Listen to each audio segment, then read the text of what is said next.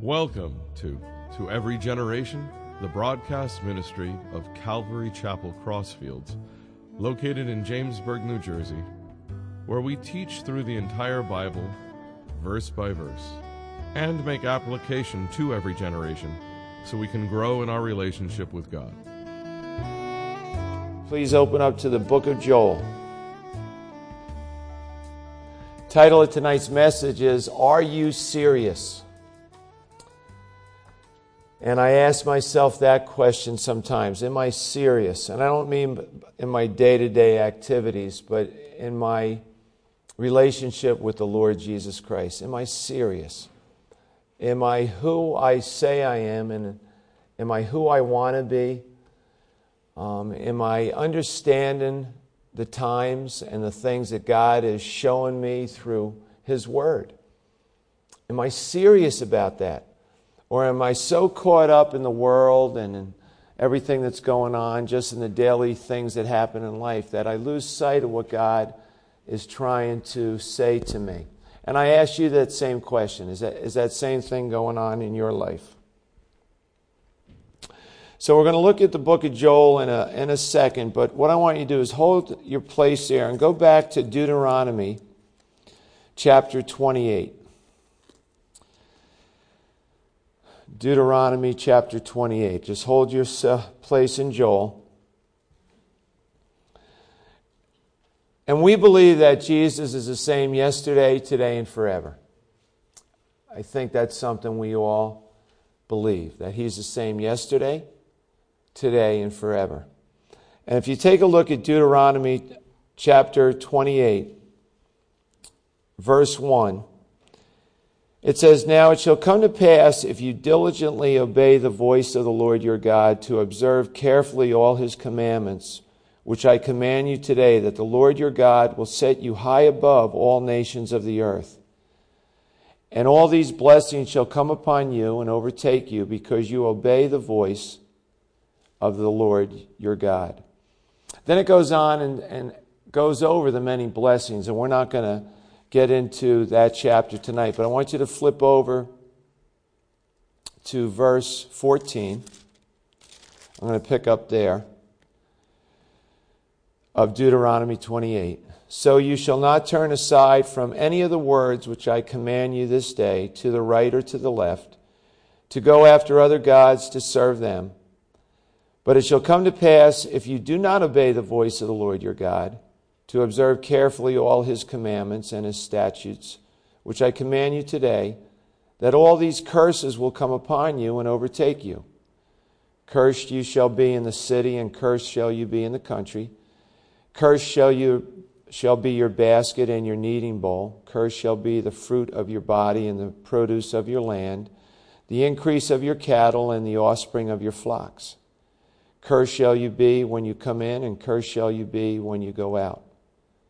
And the last verse we're going to look at right now is verse 20. The Lord will send on you cursing, confusion, and rebuke in all that you set your hand to do, until you are destroyed and until you perish quickly, because of the wickedness of your doings in which you have forsaken me. You can go back to Joel right now. So here's pretty heavy stuff in Deuteronomy that God is saying to Israel. And it is to Israel that He was talking to. But my question is this, to you and to me, most of us I believe in here are Gentiles, we're non-Jews. Does that apply to you and to me today? Is that something that we can take, that if we obey the Lord, there'll be certain consequences, and if we disobey the Lord, there'll be certain consequences? And that's where I go back to that verse. Jesus is the same yesterday, today, and forever. And my answer to that question is yes. There are consequences in obeying the Lord, and there's consequences in disobeying the Lord. And God doesn't want us to be roller coaster Christians. He doesn't want us to go up and down in our walk with Him. But He wants us to trust Him and walk along with Him steadily. Yes, trials, tribulations, things that come into our life will definitely try to throw us off our walk with Him. But as you mature, as you grow in the grace and knowledge of Jesus, you'll be thrown off less and less. So as we turn to the book of Joel, chapter 1, one of the things that we have to always understand is when we open up the Scriptures, God is showing us things that have happened in the past and how He was in it. And there's going to be things in every part of the Bible you read that apply to the present. And God is in that too. But understand that God is also a God of the future, and He's in that, and He knows what's coming. And He wants you and I to know what's coming. And that's very important as we look into the book of Joel, of those things that God wants us to know. Now, our world says that the only way that things can be solved in today's society with everything that's going on is a unification of a world system. Economically, religiously, politically. If we're all on the same page, there's going to be peace. You know, they've tried everything over the centuries and nothing's worked. So they're running out of things that they can try. So one of the things that we see in the end times is a unification. I want you to keep these things in mind as we start reading the book of Joel and some of the things that are going on. So let's jump in and see what the Lord has for us tonight. Verse 1, the word of the Lord that came to Joel, the son of Pethuel.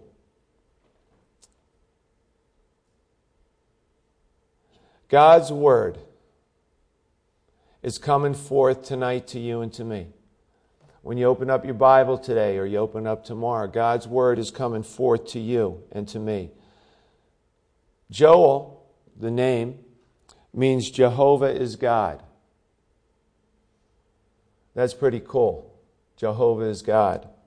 You and I, as believers in Jesus, say Jesus is Lord. You know, we confess with our mouth. We believe in our heart that He's risen from the dead. Here in His name, Jehovah is God. As we have a testimony of a man we know very little about. We know his dad was Pethuel, whose name means vision of God. We know Joel, was a prophet to the southern part of Israel, known as Judah in this time. But that's pretty much all we know about him. That's it. Besides this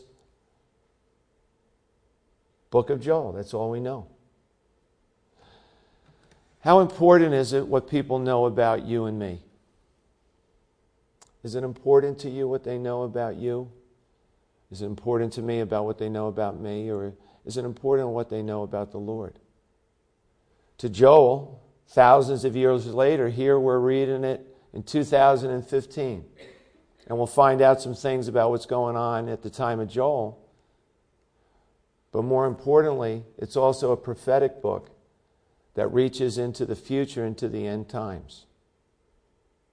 Will we have ears to hear and eyes to see those things?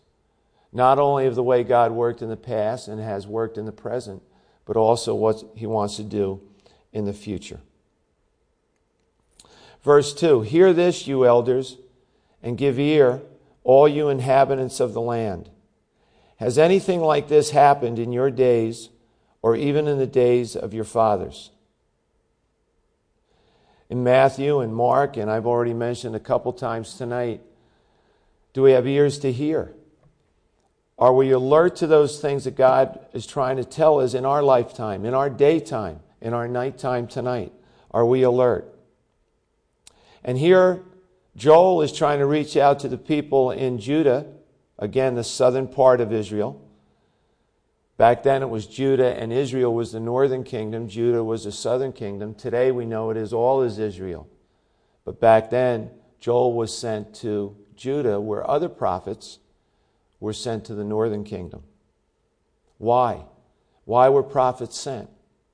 Well, to educate, to alert, to give people an opportunity to hear and listen and live according to what God is showing them. No different than you and I here tonight. To hear, to listen, to apply it to our lives, to have it make a difference in our walk with the Lord.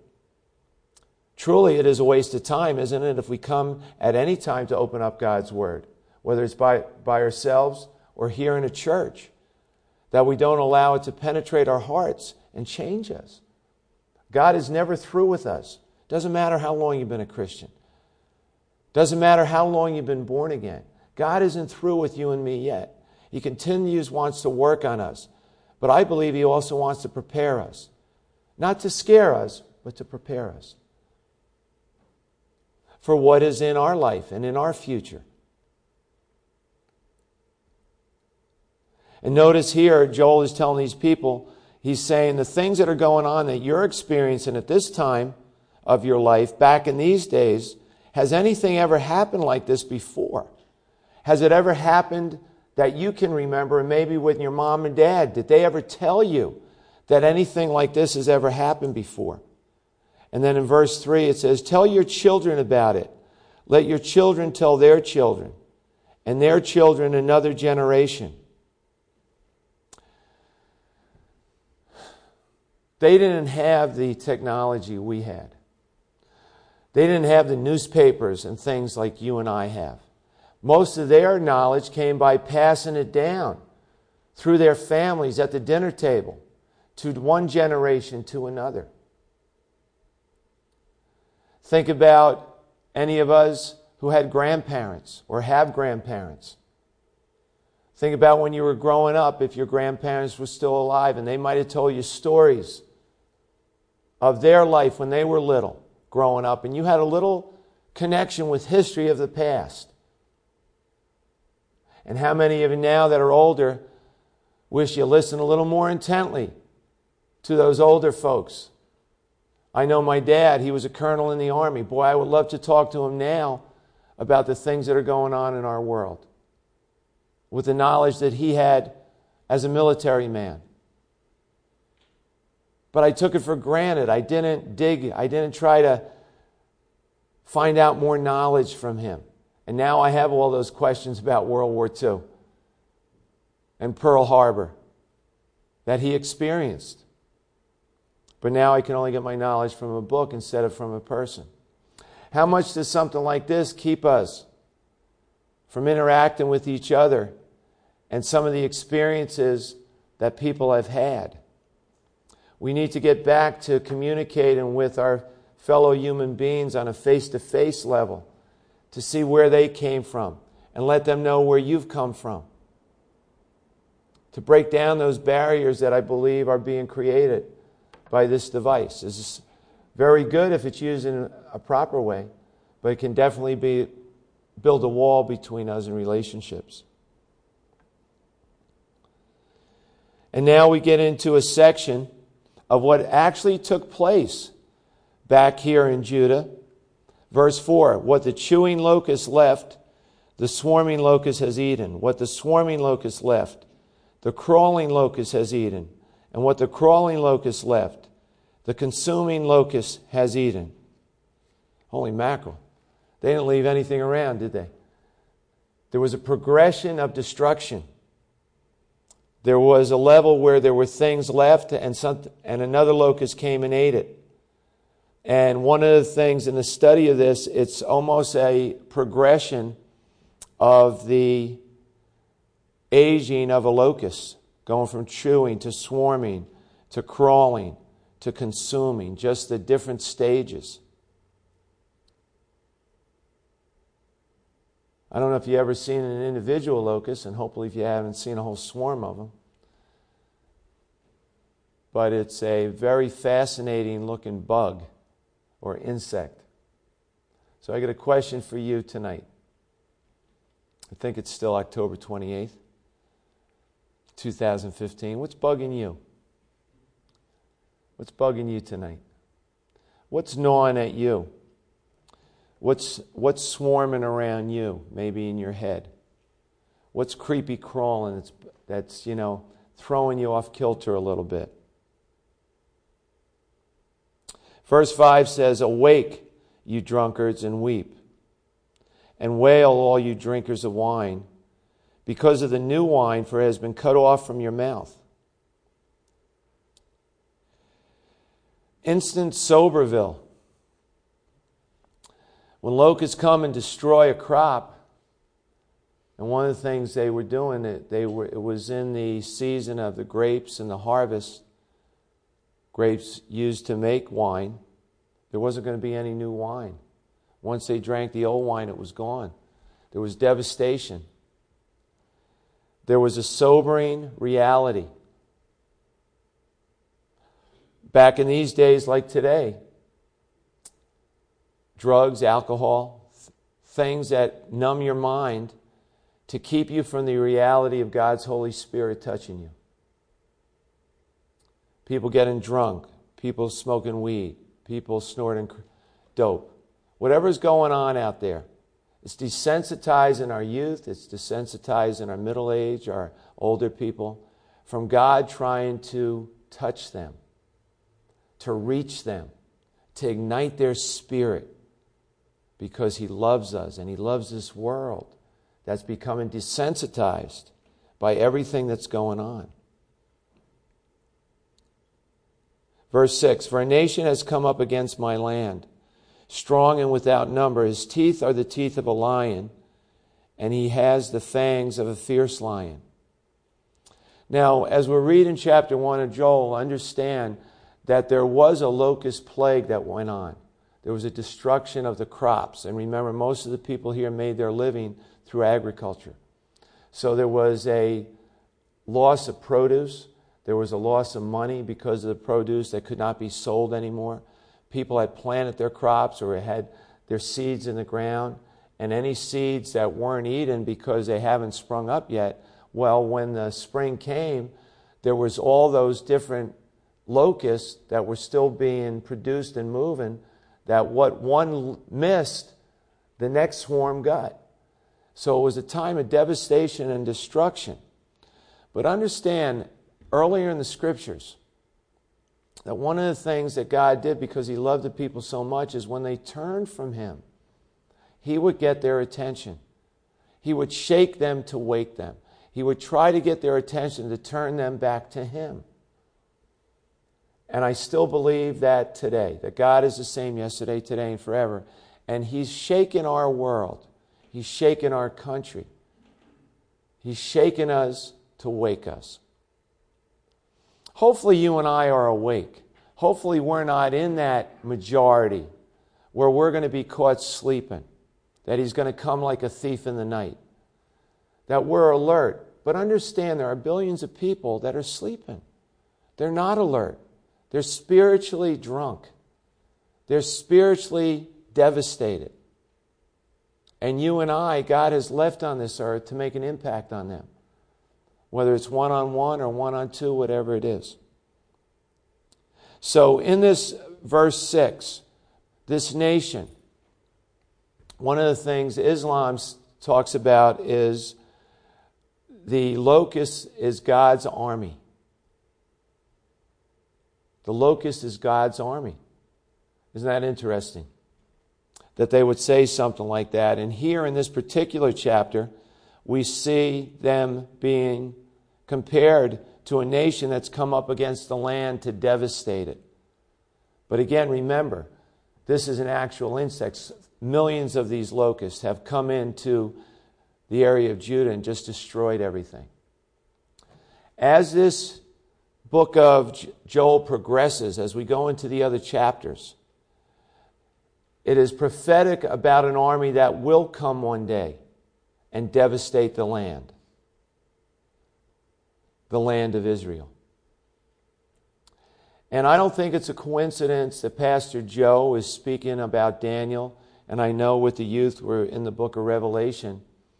And I think many of you are aware right now that for the first time in probably over close to 50 years or more, that Russia controls the airspace in the Middle East. They have air bases. They have ports with ships in Syria. They're joining forces with Iran. They're right on the border of Israel. Ezekiel 38 is lining up pretty good right now with the nations of the north of Israel coming together and coming down closer and closer to Israel. So we're going to see in Joel that there is going to be an army one day, like locusts, that are going to come in and devastate the land. Verse 7.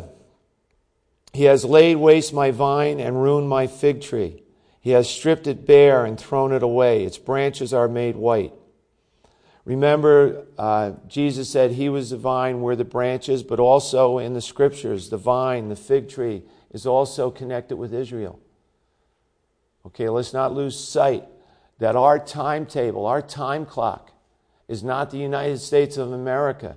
It's what's going on over in Israel. That's the time clock. Okay, throughout Scripture, God points us to that, to watch what's going on. Okay, and ever since 1948, when Israel became a nation again, things were set in motion.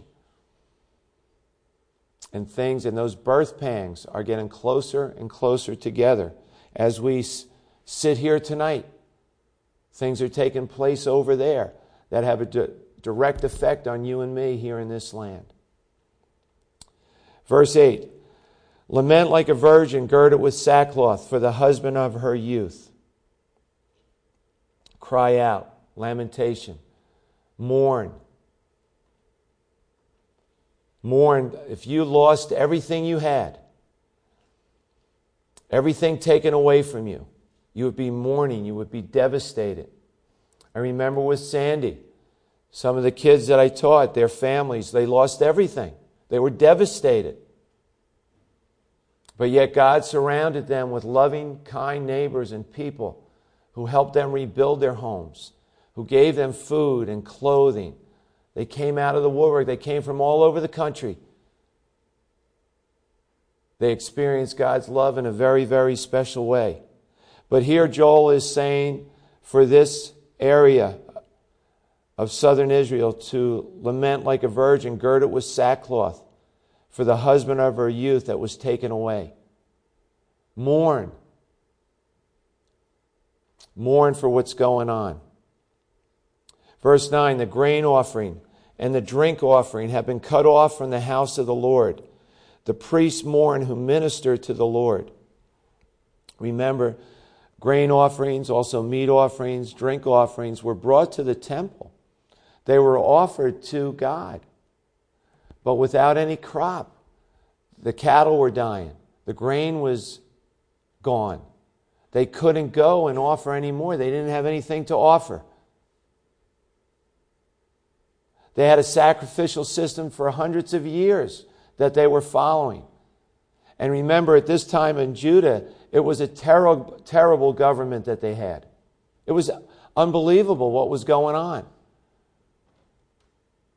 Yet the people in charge still allowed them to go to the temple. Isn't that interesting?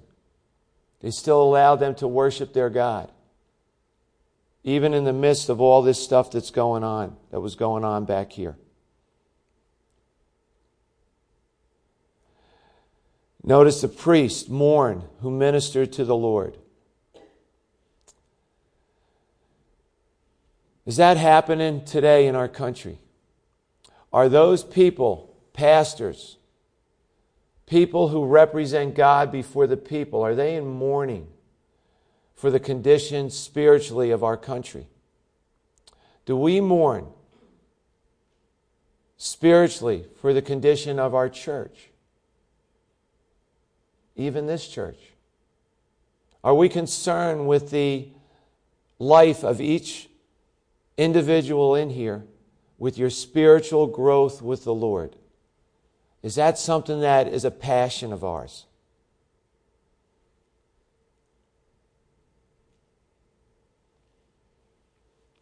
Verse 10, the field is wasted, the land mourns, for the grain is ruined, the new wine is dried up, the oil fails.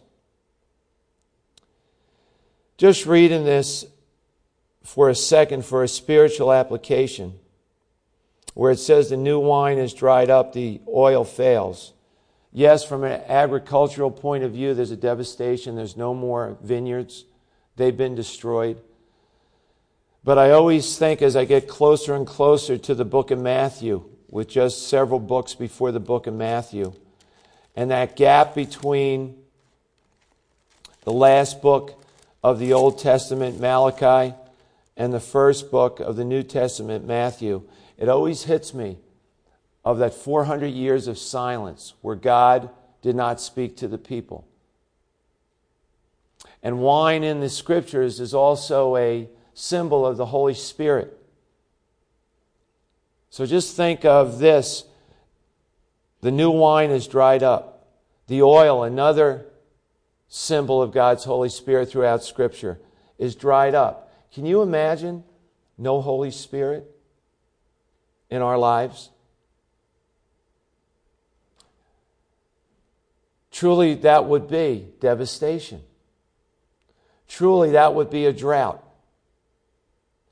But you and I, through reading His Word, through talking to the Lord, we should be having that experience of that new wine every day, an outpouring of God's Spirit in our lives, regardless of what's going on. Doesn't matter. Physically, mentally, spiritually. Keep at it. Keep going forward. Verse 11. Be ashamed, you farmers, wail, you vine dressers, for the wheat and the barley, because the harvest of the field has perished. The vine has dried up, and the fig tree has withered. The pomegranate tree, the palm tree also, and the apple tree. All the trees of the field are withered. Surely joy has withered away from the sons of men. Remember what has brought about this devastation in Joel's day. Little insects. Little insects. A lot of them, but individually, little insects. In your life and my life, it doesn't take much to dry us up, spiritually speaking. Just takes little things. Just little things. You and I would never trip over an elephant. Did you know that? But we would trip over a crack in the sidewalk. Maybe a little rock on the ground. It's the little things that trip us up. It's the little things that multiply. Very similar to these insects that brought destruction back in this day. Be careful of the little things that creep in, that bug you,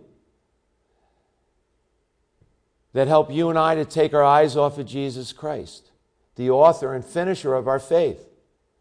The enemy wants us to lose sight of Christ. He wants us to look at the problem, the sickness, the injury, the political situation, the economy, whether it be our own or the nation's. Jesus is the answer. It's that simple. As a coach, we use a KISS principle. Keep it simple, stupid. That's addressed to the coaches. Keep it simple so that the athletes understand what's going on. Jesus says, keep it simple because He's our Savior. He keeps it simple. He's done it all. We just have to follow Him. It is that simple. Keep your eyes on Jesus.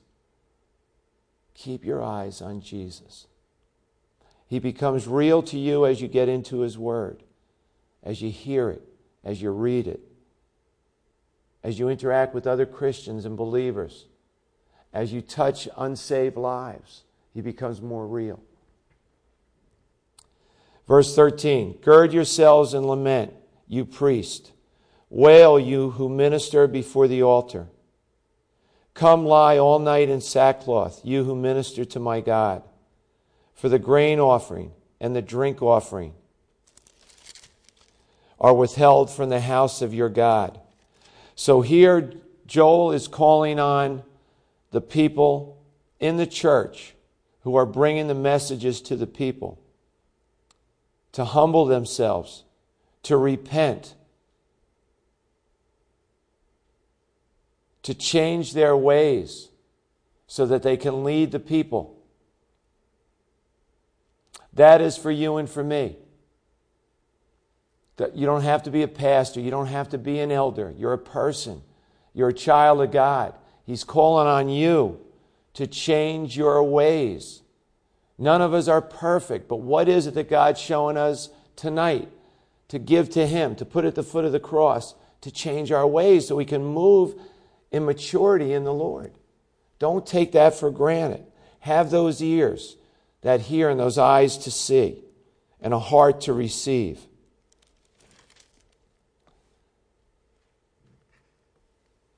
Verse 14, consecrate a fast.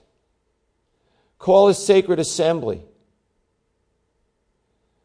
Gather all the elders and all the inhabitants of the land into the house of the Lord your God and cry out to the Lord.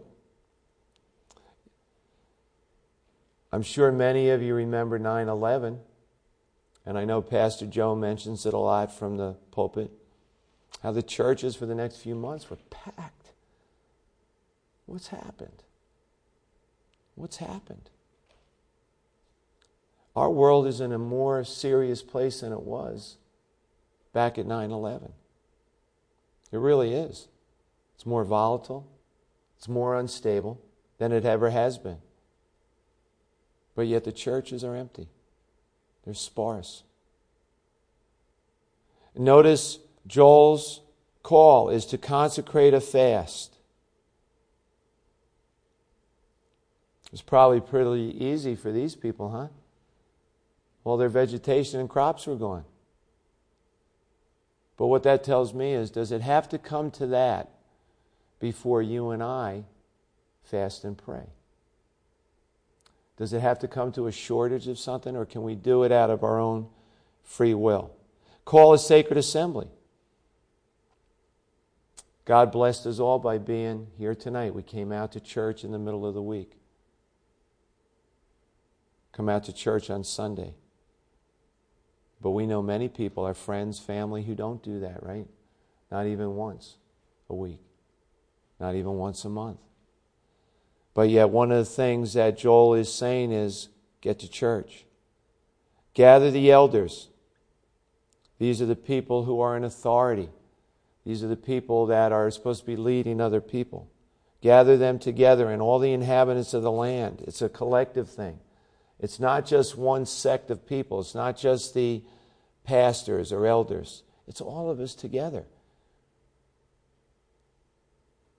I'm no different than you. We're all saved by grace and the mercy of God.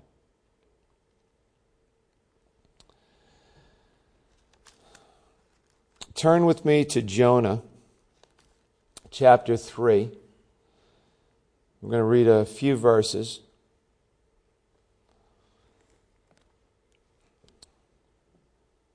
Heard something that, you hear these messages, whether it be in Daniel or Joel or any of the prophetic messages, there's always a dark time. There's always it's like a bummer. Like, who wants to hear these things? Isn't it interesting that the Jewish people start their day at night? So they go from darkness to light. And what we do is we start our day in the morning and it gets darker. It's interesting when you think about it spiritually speaking. Because you and I have been delivered from darkness into the light of knowing Jesus Christ. And as we continue to walk with Him, things should be getting brighter and brighter and brighter. And then one day when we blink our eyes through what the world calls death, but we open up in the presence of the Lord, we'll know Him as He's known. We'll understand. And that light will be even brighter. But how about the people who think they're in the light now and things are just going to get darker and darker and darker? But that's why you and I believe, are still on this planet. To point people to the light of who is Jesus Christ. Let's take a look at Jonah 3. And this is something that, Jonah is a tremendous book. But I want to pick up in verse 4. It says, "And Jonah began to enter the city on the first day's walk. Then he cried out and said, 'Yet 40 days, and Nineveh shall be overthrown.' So the people of Nineveh believed God. They proclaimed a fast and put on sackcloth, from the greatest to the least of them. Then word came to the king of Nineveh, and he arose from his throne and laid aside his robe, covered himself with sackcloth, and sat in ashes. And he caused it to be proclaimed and published throughout Nineveh by the decree of the king and his nobles, saying, 'Let neither man nor beast, herd nor flock taste anything. Do not let them eat or drink water, but let man and beast be covered with sackcloth and cry mightily to God. Yes, let everyone turn from his evil way and from the violence that is in his hands.' Who can tell if God will turn and relent and turn from his fierce anger, so that we may not perish?" Then God saw their works, that they turned from their evil way, and God relented from the disaster that he had said he would bring upon them, and he did not do it. God is a long-suffering and loving God. There's no telling what God would do as his people, you and I, would take him serious and get serious, more serious than we've ever been in our relationship with him, and pray and fast and fellowship with people on a real basis. Not just, hey, how you doing, how's your week been? But get to know them. Break down the barriers that have been built up, which I believe by the enemy and the flesh and the world. God has so much that he wants to do into your heart and my heart. Let's go to verse 15. "Alas, for the day of the Lord is at hand. It shall come as destruction from the Almighty." Now, one of the things that we're going to see is the day of the Lord. And it's mentioned 5 times in the book of Joel. And the day of the Lord is not a good day. It doesn't start out very good. Well, I shouldn't say that. It actually does start out pretty good. It starts out good for you and for me, because it's the rapture of the church. But it also sets into motion 7 years of tremendous tribulation that the world has never seen or will never see again. We're going to be looking at the day of the Lord as the chapters of Joel progress. Verse 16, "Is not the food cut off before our eyes, joy and gladness from the house of our God? The seed shrivels under the clods, storehouses are in shambles, barns are broken down, for the grain has withered. How the animals groan! The herds of cattle are restless, because they have no pasture. Even the flocks of sheep suffer punishment. O Lord, to you I cry out, for fire has devoured the open pastures, and a flame has burned all the trees of the field. The beasts of the field also cry out to you, for the water brooks are dried up, and fire has devoured the open pastures." The Romans called the locust the burners of fields. The burners of fields, because the devastation that they called, it looks like it was just on fire.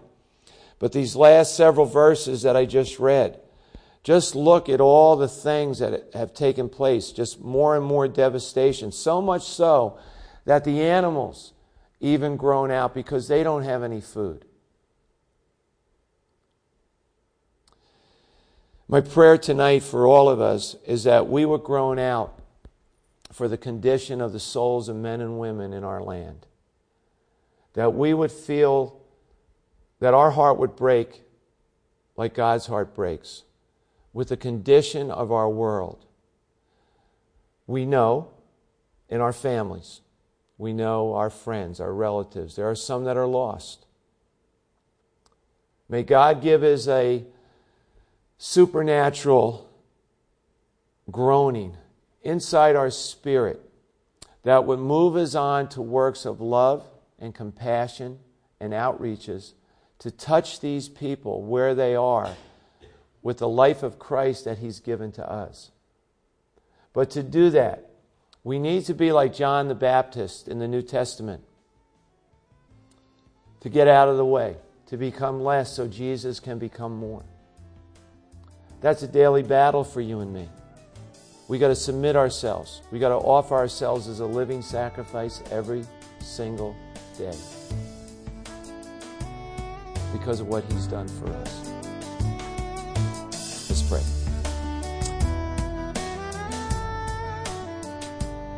You've been listening to Every Generation from Calvary Chapel Crossfields. We're located at 15 Half Acre Road in Jamesburg, New Jersey. We meet for Bible study Wednesdays at 7:30 p.m. and Sunday service begins at 10:30 a.m. On Sundays, we have children's church for all ages, in addition to infant and nursery care. You can find out more about the ministry here at Calvary Chapel Crossfields by going to cccrossfields.org. Thanks for listening, and may God bless you.